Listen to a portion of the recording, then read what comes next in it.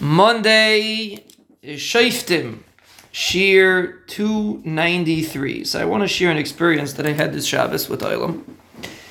I actually was not going to say this, but the conversation that we just had was ma'ir this.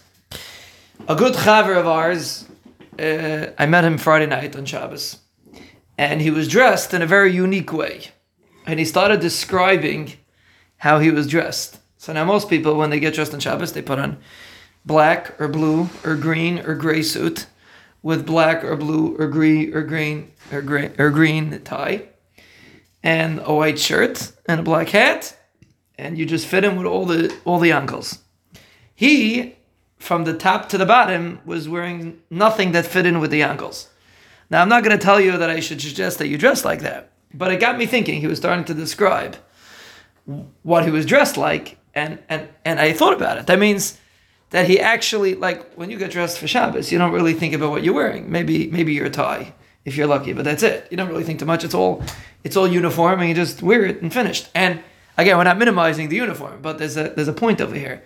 That means our Tayar Chaver Shmuel, when he got dressed for Shabbos, he thinks it through. He has about 300 different options of what color shoes, and what color pants, and what color shirt, and what color vest, and what color yarmulke to wear.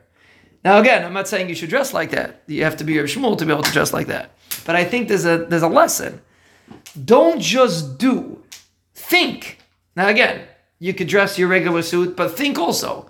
When it comes to Shabbos, we're picking Shabbos, but it's everything that a person experiences. Do you just do? You get up in the morning and you just go. You daven mincha, you just go. You take your kids to the babysitter, you just go. Don't stop and think. Think. When a person thinks, life becomes much more meaningful. There's much more ta'am to life. Ta'amu u'u ki teiv Hashem. You have to taste it. You can only taste something if you savor the taste. If a person wolfs down a piece of steak, I don't care if you paid $700 for the steak. If you wolfing it down, you're not tasting it. If you're savoring it, no matter where you buy it, no matter which store you buy it in, if you taste it, if you slowly savor it, you're experiencing it. So it just gave me a serious. When a person goes through life and he just experience what it means to be able to breathe, what it means that your heart's pumping, what it means to be able to walk. Just think about it. Stop and think. It gives more meaning. It gives more taste.